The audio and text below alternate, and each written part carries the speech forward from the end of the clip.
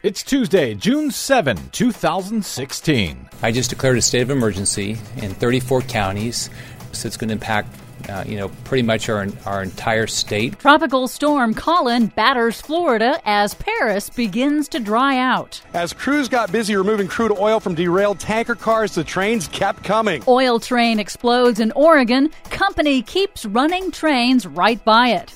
Alaska wildfires now significant contributor to global warming.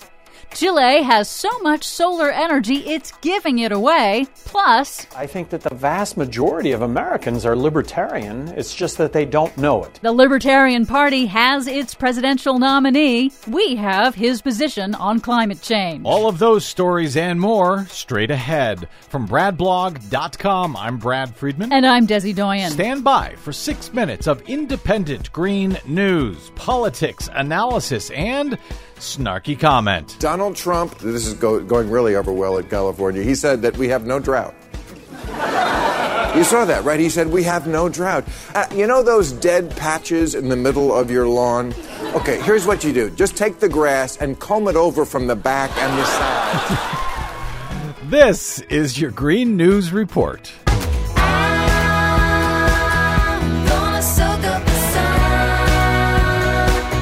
Okay, Desi Doyen, oil trains exploding, tropical storms coming ashore, people dying from floods, droughts, and everything else. Feels like I've been here before. It may sound familiar, yes.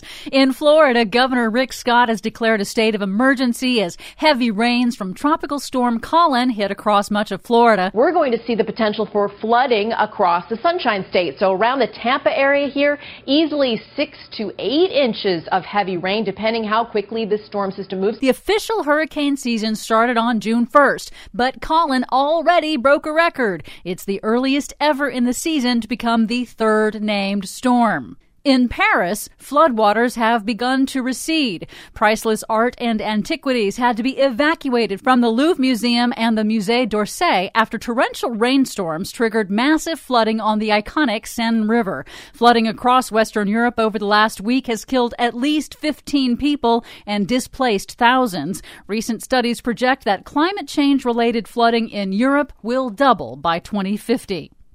Meanwhile, in Oregon, the national debate over explosive oil trains was reignited on Friday. I see what you did there. When yet another oil train carrying extremely flammable Bakken shale crude oil derailed and burst into flames in the town of Mosier, Oregon, in the Columbia River Gorge. The town was evacuated. Its water and sewage system were damaged.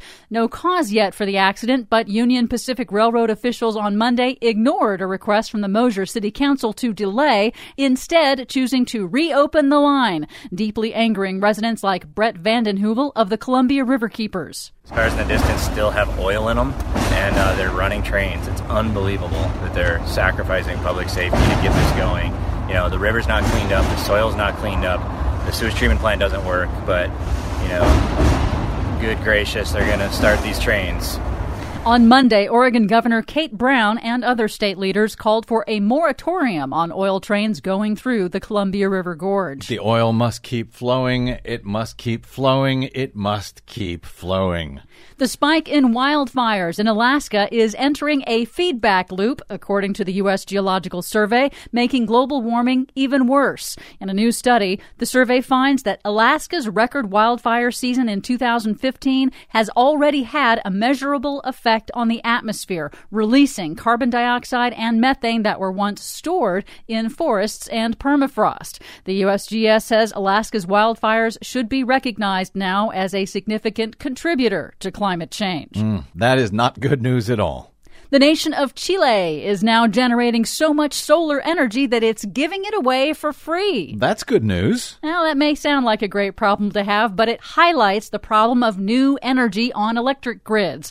Chile's electric grid infrastructure isn't connected between regions, meaning renewable energy that they're generating in one region can't get to where it's needed in another region, undercutting the profitability of Chile's renewable energy industry over fossil fuels. Finally, I was remiss last week in not reporting that the Libertarian Party has nominated former New Mexico Governor Gary Johnson as their presidential candidate. On climate science, Johnson is somewhat more evolved than the Republican Party. He says he accepts that climate change is man-made, but like the Republican Party, Johnson is against action by governments, believing instead that the free market, quote, will ultimately bring about the environmental restoration and protection society desires. The oil must keep flowing. The oil must keep flowing. The oil must keep flowing. Thank you, Desi Doyen. For much more on those stories and the ones we couldn't get to, check out our website at greennews.bradblog.com. Don't forget you can download our reports anytime via Stitcher, TuneIn, or iTunes. Find us and follow us on the Facebooks and the Twitters at Green News Report. From bradblog.com, I'm Brad Friedman. And I'm Desi Doyen. And this has been your Green News Report.